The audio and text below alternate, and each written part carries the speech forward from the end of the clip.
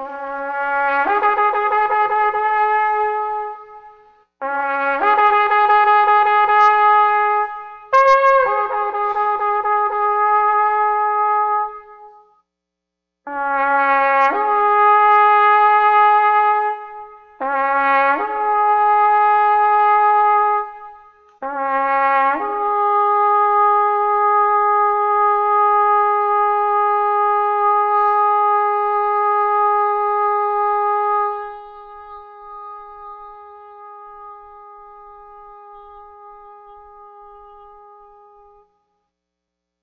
God is moving throughout the earth and among God's people to bring forth significant shifts and change.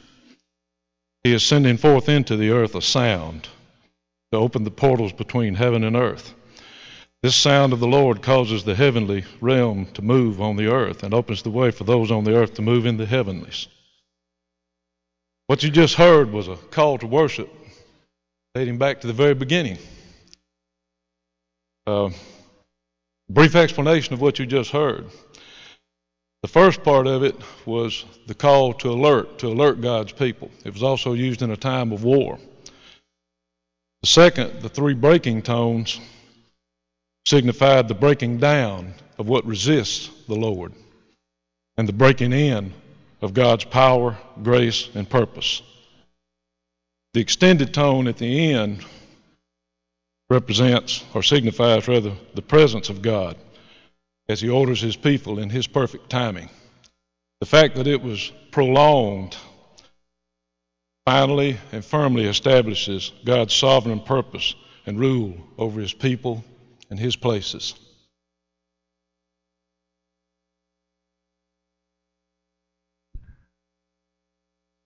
Amen. Well, this morning we are starting a new series, Worship Matters. And so I asked James to do that, blow the shofar there, and not shofar, and to give that call to worship.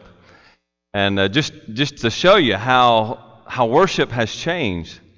We don't use the shofar anymore, but in other places they do. And it's still worship, right? It's all part of worship. So as we think about this, and we think about worship, worship matters. Now, I entitled gave this series that title for a reason, because there's two aspects here that we're looking at, right? Worship matters. Worship really does matter.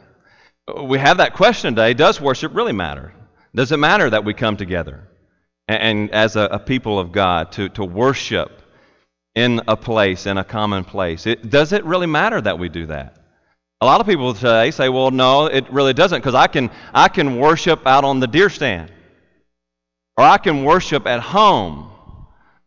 I can worship anywhere, but I don't have to come to the church. And it's true, we can worship in all of those other places. There can be that individual worship. But is it important that we come together? Does it matter that we come together as a people of God and worship?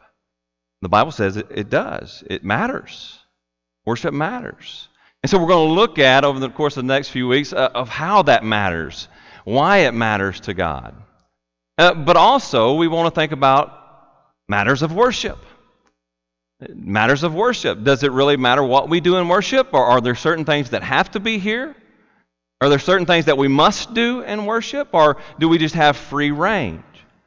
And I would say that the Bible tells us that, yes, there are certain things that must be in place if we want to worship as a people of God. And so we're going to look at that as well. So there are just a few of the things that we're going to look at over the course of the next few weeks, 6 weeks total, that we're going to look at this.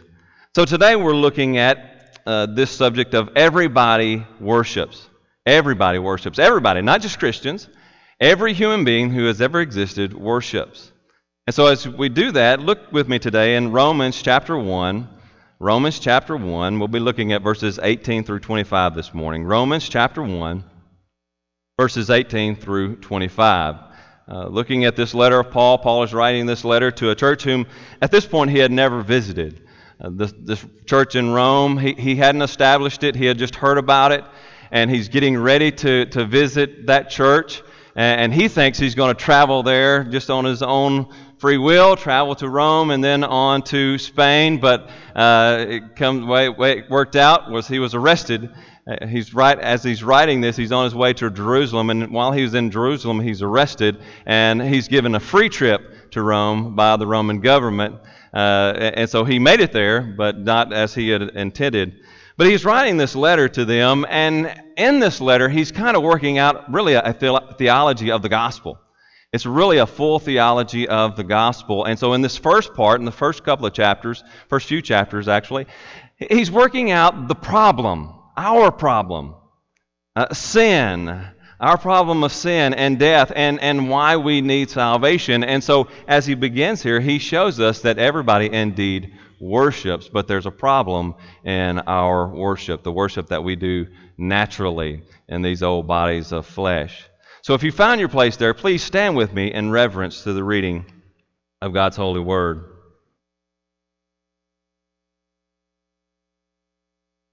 Hear the word of the Lord. For the wrath of God is revealed from heaven against all ungodliness and unrighteousness of men, who by their unrighteousness suppress the truth.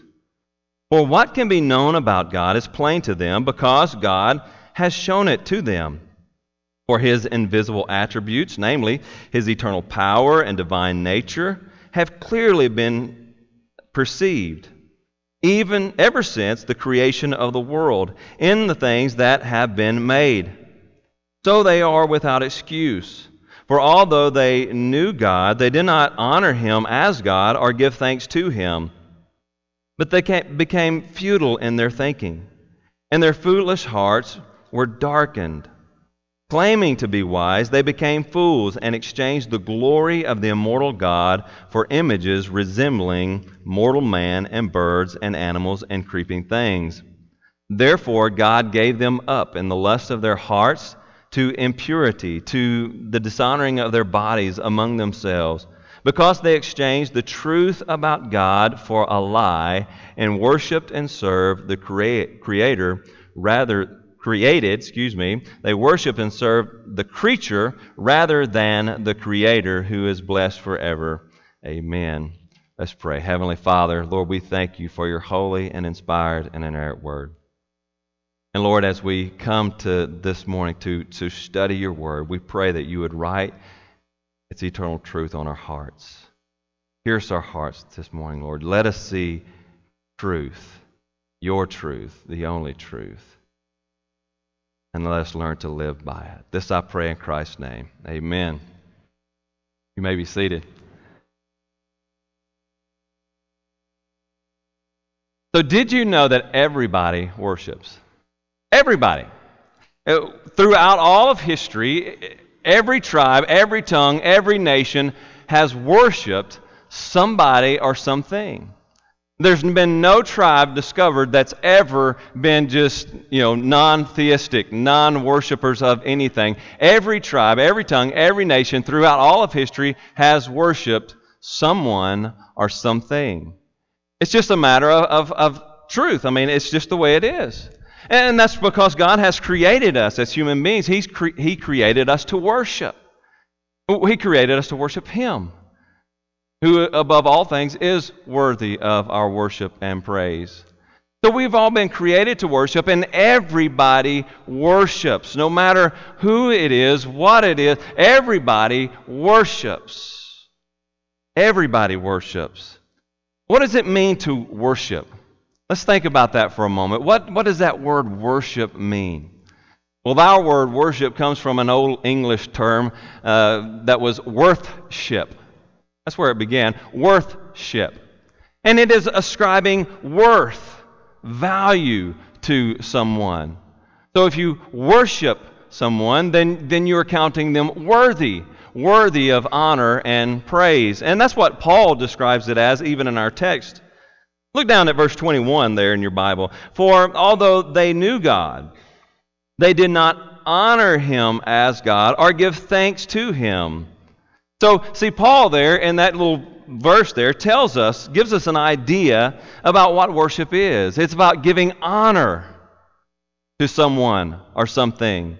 And it's about praising, giving thanks to someone or something.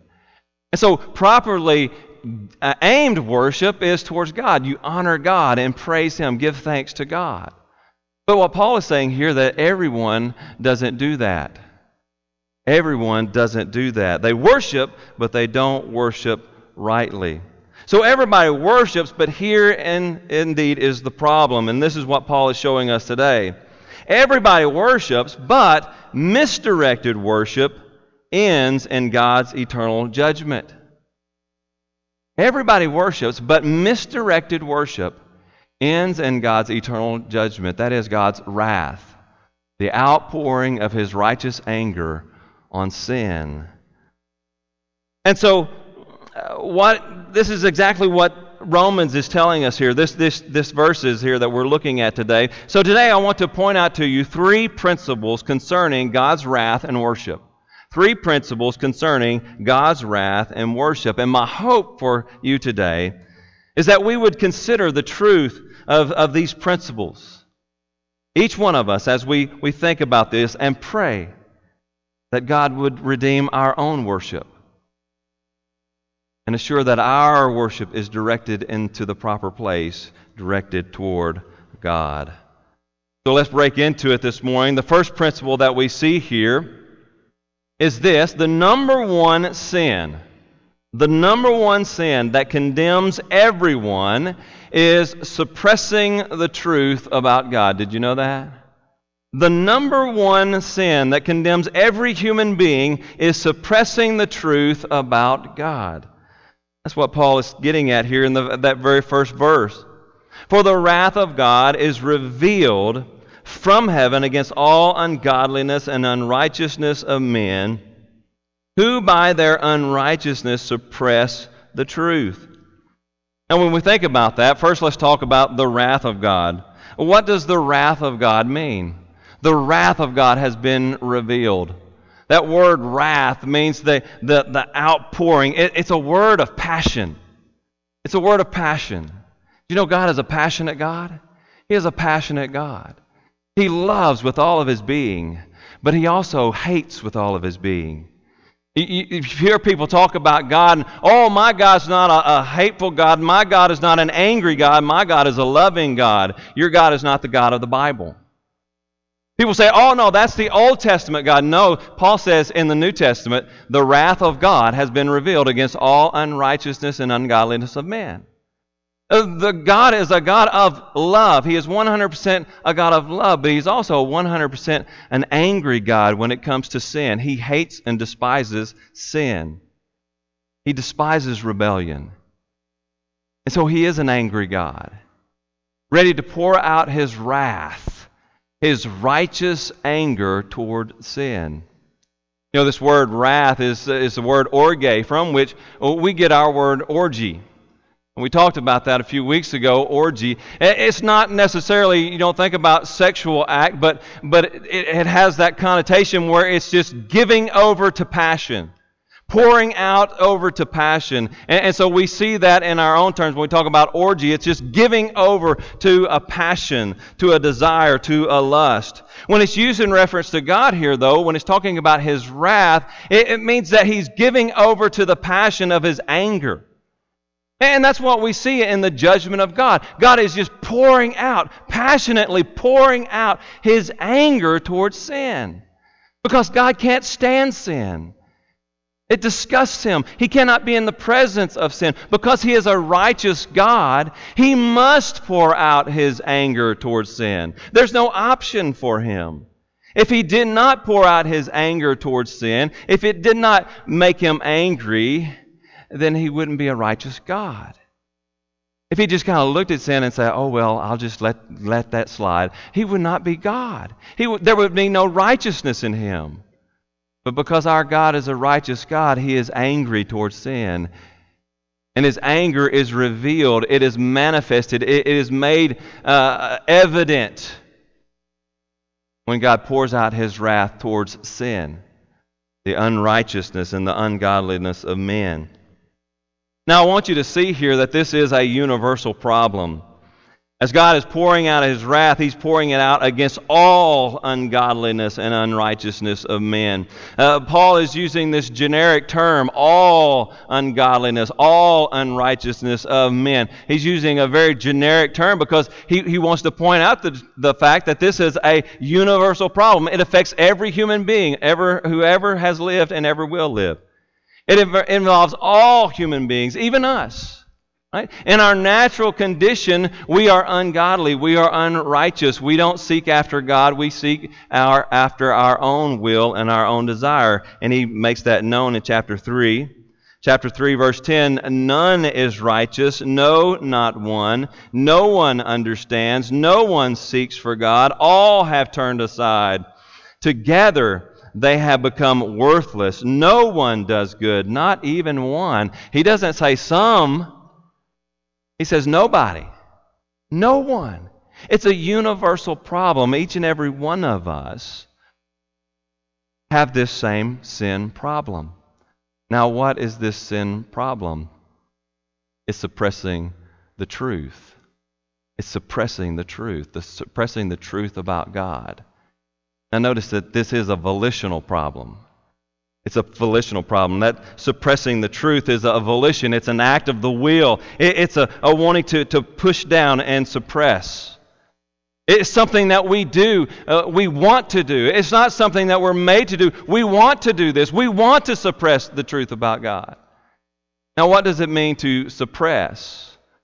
Think about that. You think about wrestlers. Wrestlers, to win the wrestling match, they must suppress their opponent. They must pin their opponent to the ground, hold him down, and keep him down. That's kind of what it means to suppress something. It's an act of the will of taking something and shoving it down deep inside. We have the term suppressed feelings, suppressed memories, and those types of things. In the psychology world, you have suppressed feelings or repressed memories that you press down. There's some things that they say that have been so traumatic, especially in childhood, that people will suppress them. They'll suppress them. They'll shove them down so deep till the point that they're not even there anymore. They don't even realize that they're there. And that's what he's saying. We have the truth about God, but we suppress it. By our natural will, we suppress it. We push it down. We shove it down into a dark, deep hole because we don't want it. We don't want to know the truth about God. And it's this suppression of the truth, this shoving down of the truth that God's wrath is revealed against. It's this sin, this one sin, that condemns us all to God's eternal judgment. So the number one sin that condemns everyone is suppressing the truth about God. You know, we've seen this type of suppression, and teachers, you'll relate to this, you'll understand this. When my dad was sheriff, I got a first-hand view of this because my dad, he would go out and as sheriff, he would arrest people, right? And so he would catch this young teenage boy stealing stuff, right? He would catch him doing something and catch the guy red-handed.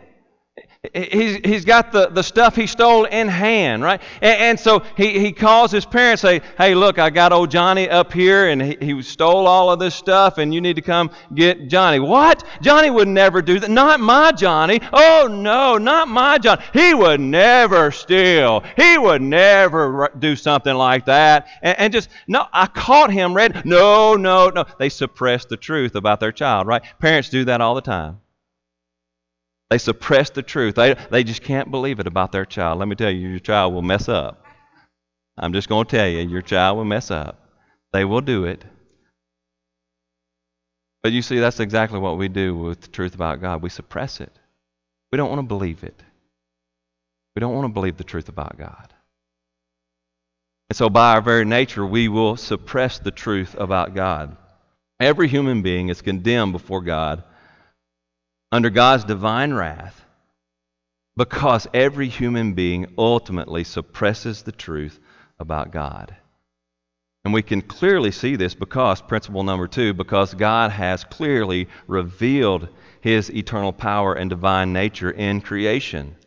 God has clearly revealed Himself. He has clearly revealed His eternal power and His divine nature in the things that He has created. It's the proof is there. It's there. We should be able to see it and recognize it.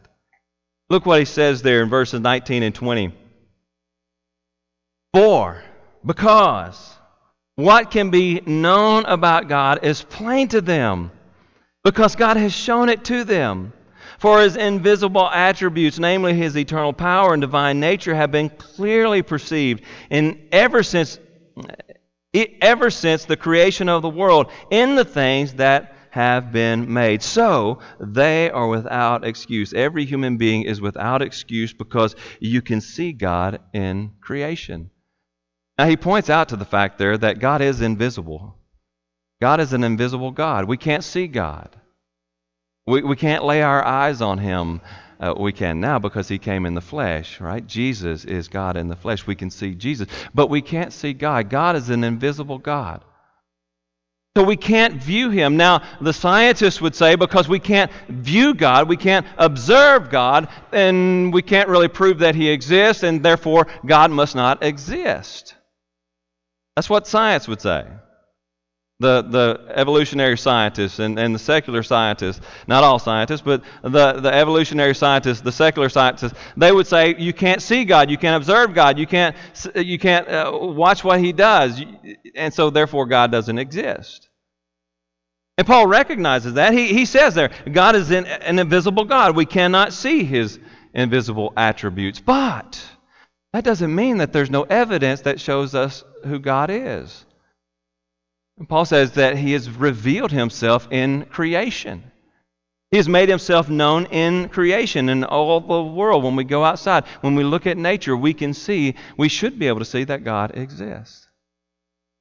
All right, well, we'll take this for example. Here's one of the good arguments for God's existence. Oh, you see this watch? I brought my big watch today so everybody can see it. You see my big watch here? This is a watch. It's a great watch. It keeps time very well. I like this watch. Now, what if I came in here and I told you, well, you said, man, Richard, I like your watch. Where'd you get that watch? Well, I just had a box of parts. And I just took that box of parts and I began to shake it. And I just shook it for a good hour. And all of a sudden, after an hour, I opened up the box and there was the watch. What would you say? You're crazy. You're insane. That could never happen, right? That's exactly what you would say, because you see the complexity of a watch. I mean, there's gears in here that work, and they got to work just right to keep the time just right.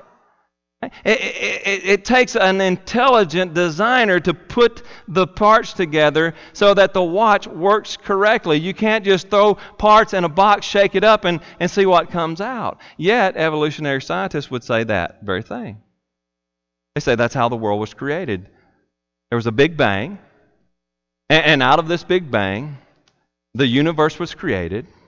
Our solar system was created. Our Earth happened to fall in just the right orbit that is just perfectly ordered, so that if the Earth was just a little bit closer to the sun, it would be too hot for life. If it were a little bit further away from the sun, it would be too cold for life. But the Earth is in a perfect place for life. And so our universe is perfectly ordered. There's order.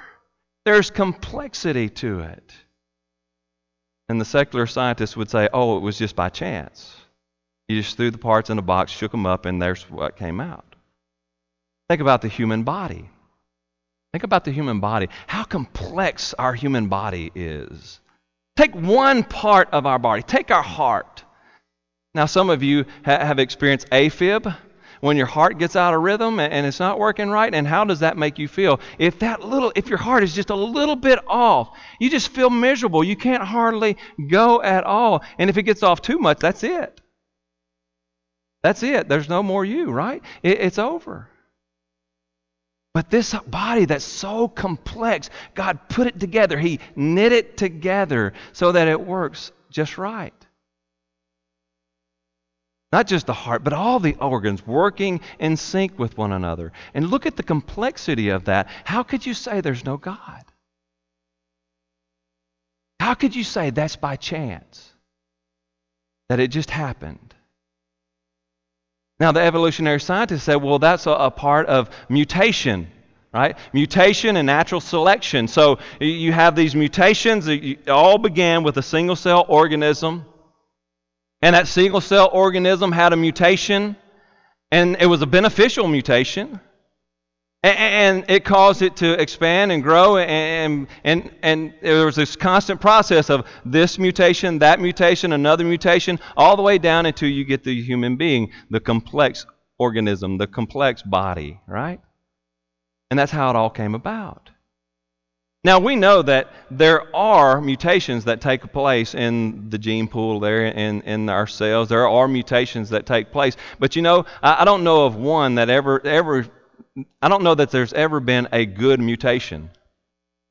Usually when a gene mutates, when there's a mutation in the cells, it's bad.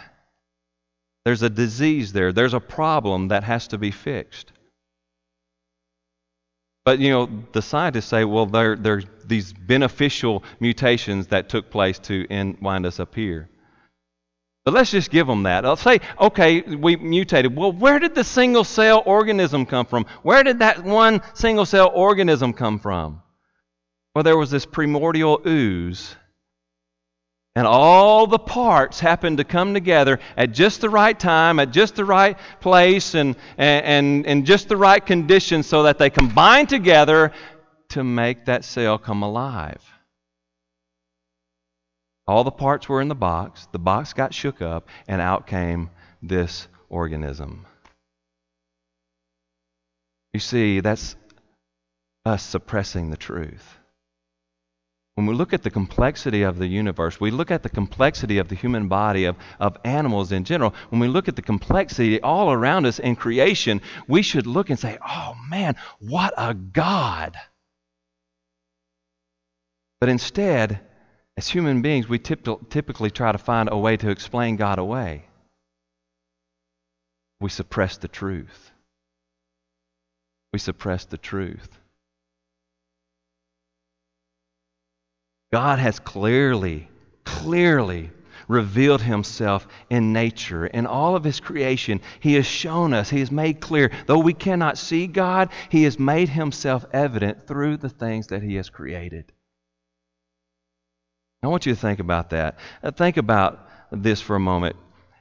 If I have a cold, I can't see the virus that's making me sick, but I don't need to see the virus to know that the virus is there, right?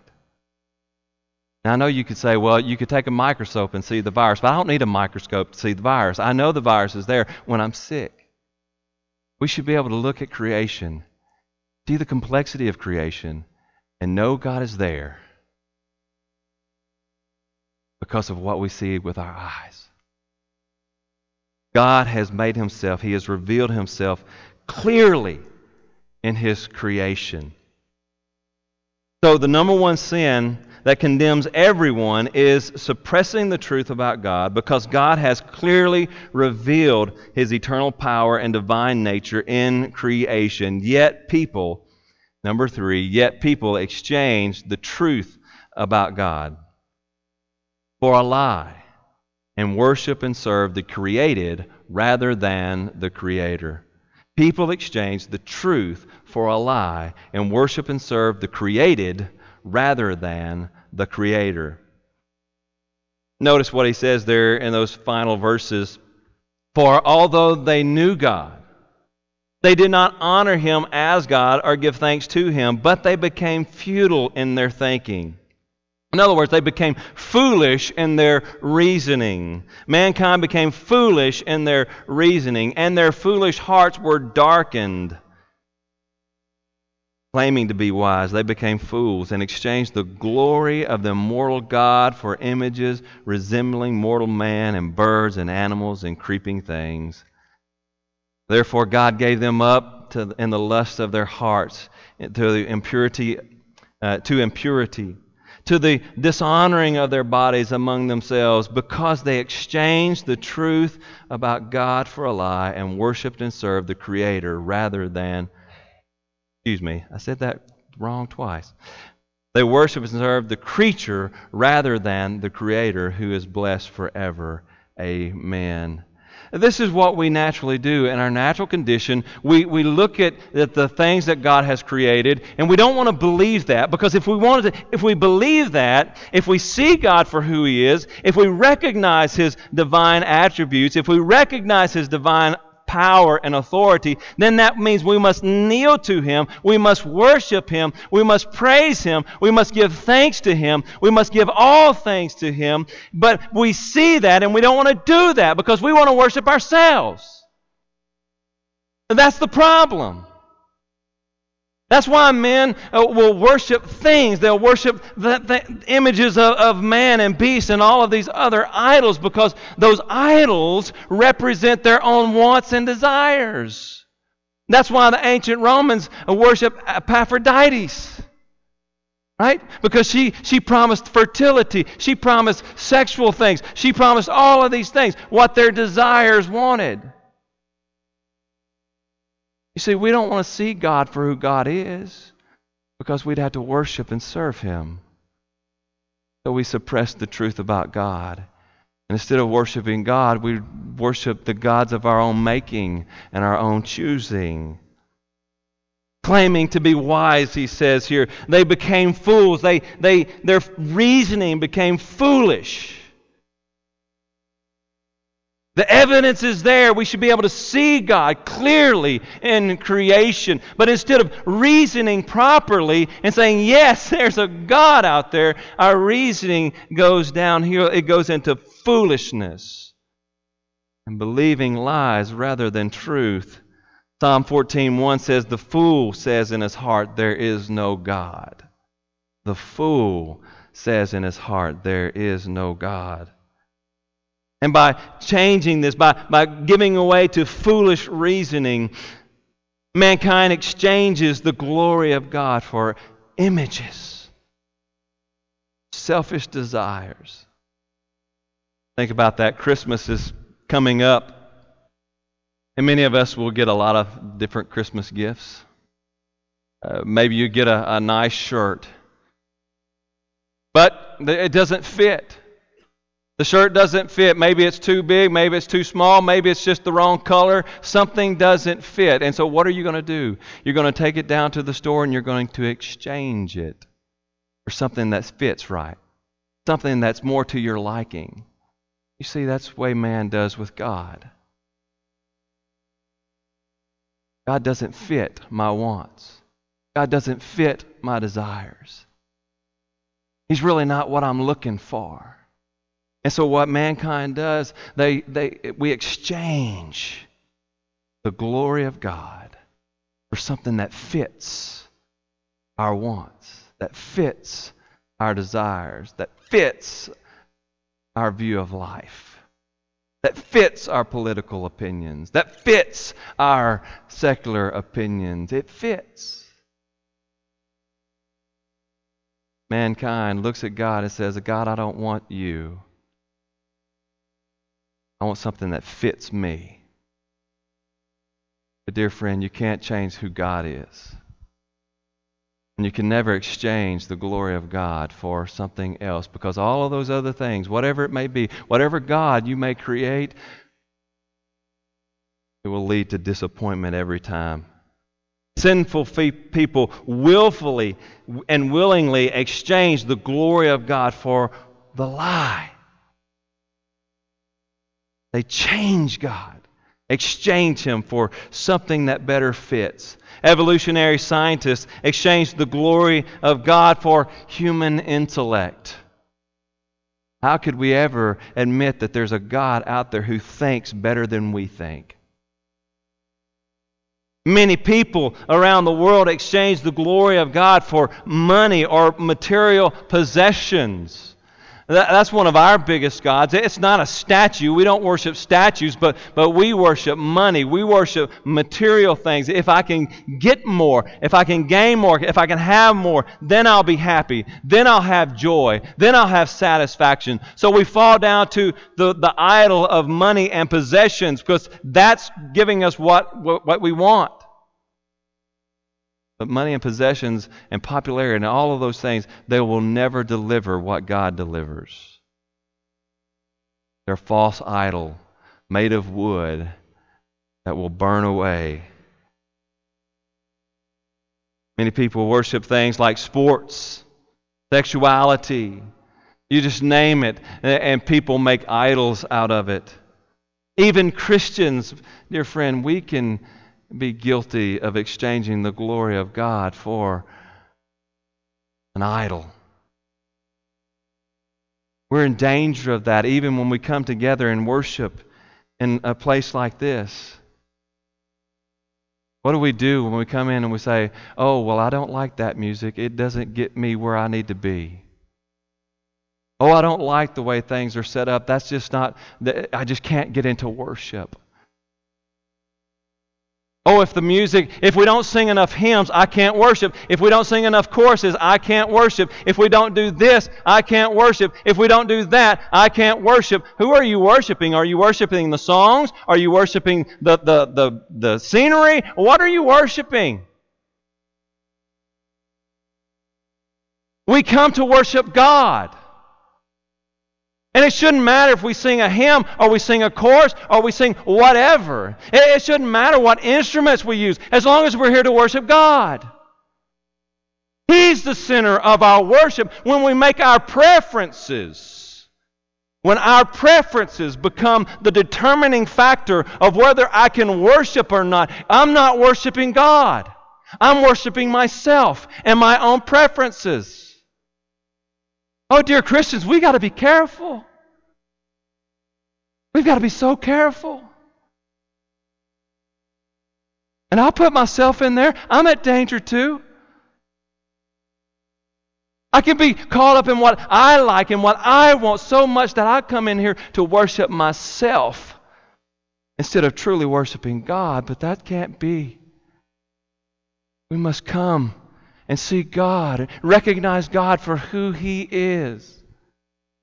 And no matter if it's a chorus or matter if it's a hymn, if it's speaking truth about God, then let us pour our hearts out in praise to God.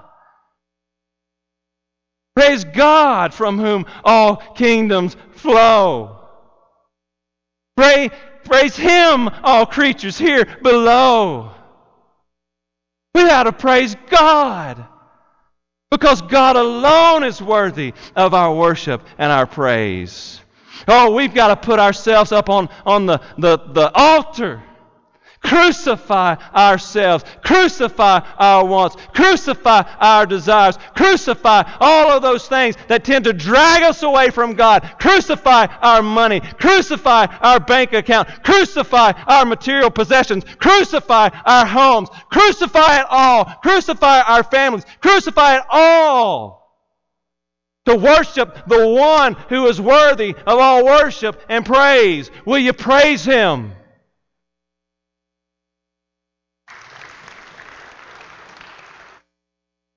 We must come to worship.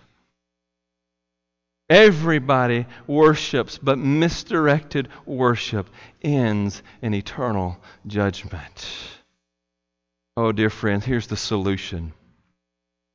While everybody worships something or someone, we must worship the one true God. And in order for us to worship the one true God, we need redemption. We need redemption.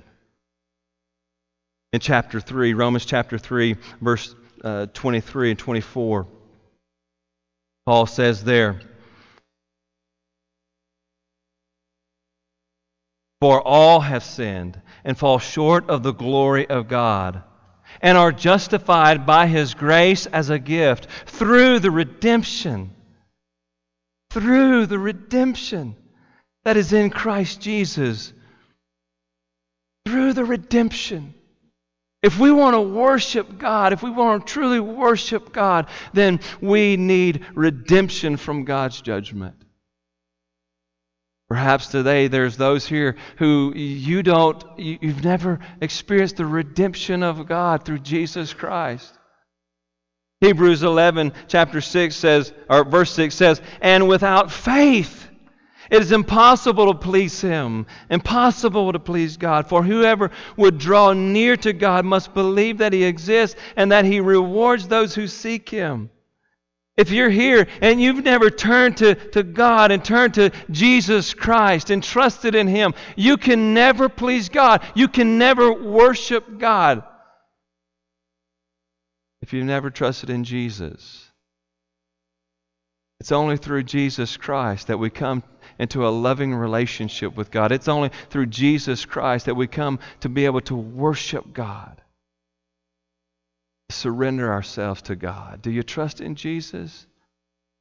Have you been redeemed by the blood of the Lamb? We need redemption from God's judgment for our own sin. And second, we need redemption in our worship. We need redemption in our worship. Dear Christians, we need to look at ourselves. We need to ask ourselves, what am I coming to worship? What am I coming to worship? How easy it is for us to slip into idolatry. As Calvin once said, the human heart is a factory of idols. We just build idol after idol after idol. And we can even build an idol here in this sanctuary if we're not careful. We need God to redeem our own worship. We need God to work His power, His eternal power in our lives day after day after day. So Christian, today, maybe your need today, your response to this message is you need to just fall on your face before God. You need to confess, Lord, I've been making it about me. I've been making it about me, but I want to make it about you. Would you strengthen me? Would you give me that power? Would you redeem my worship so that my worship would honor and glorify your name above every other name? Dear friends, we need redemption. Redemption from God's judgment and redemption in our everyday life. We need God's love and power working in us. Heavenly Father, Lord, we thank you for the redemption that you have promised us in Christ Jesus. And Lord, we do confess today, each and every one of us, Lord, we have a tendency to give praise and honor to things other than you. We tend to worship our possessions more than you. We tend to worship other people more than you. We tend to worship other things more than you. But Lord, redeem our worship. By the power of your Holy Spirit indwelling in us, redeem our worship. Help us, Lord, in our weakness. And Lord, if there's those today who need redemption from sin, who need to turn away from their life of rebellion and turn to Jesus, Lord, let them see Jesus today. Let them know the power of your salvation. This I pray in Christ's name. Amen.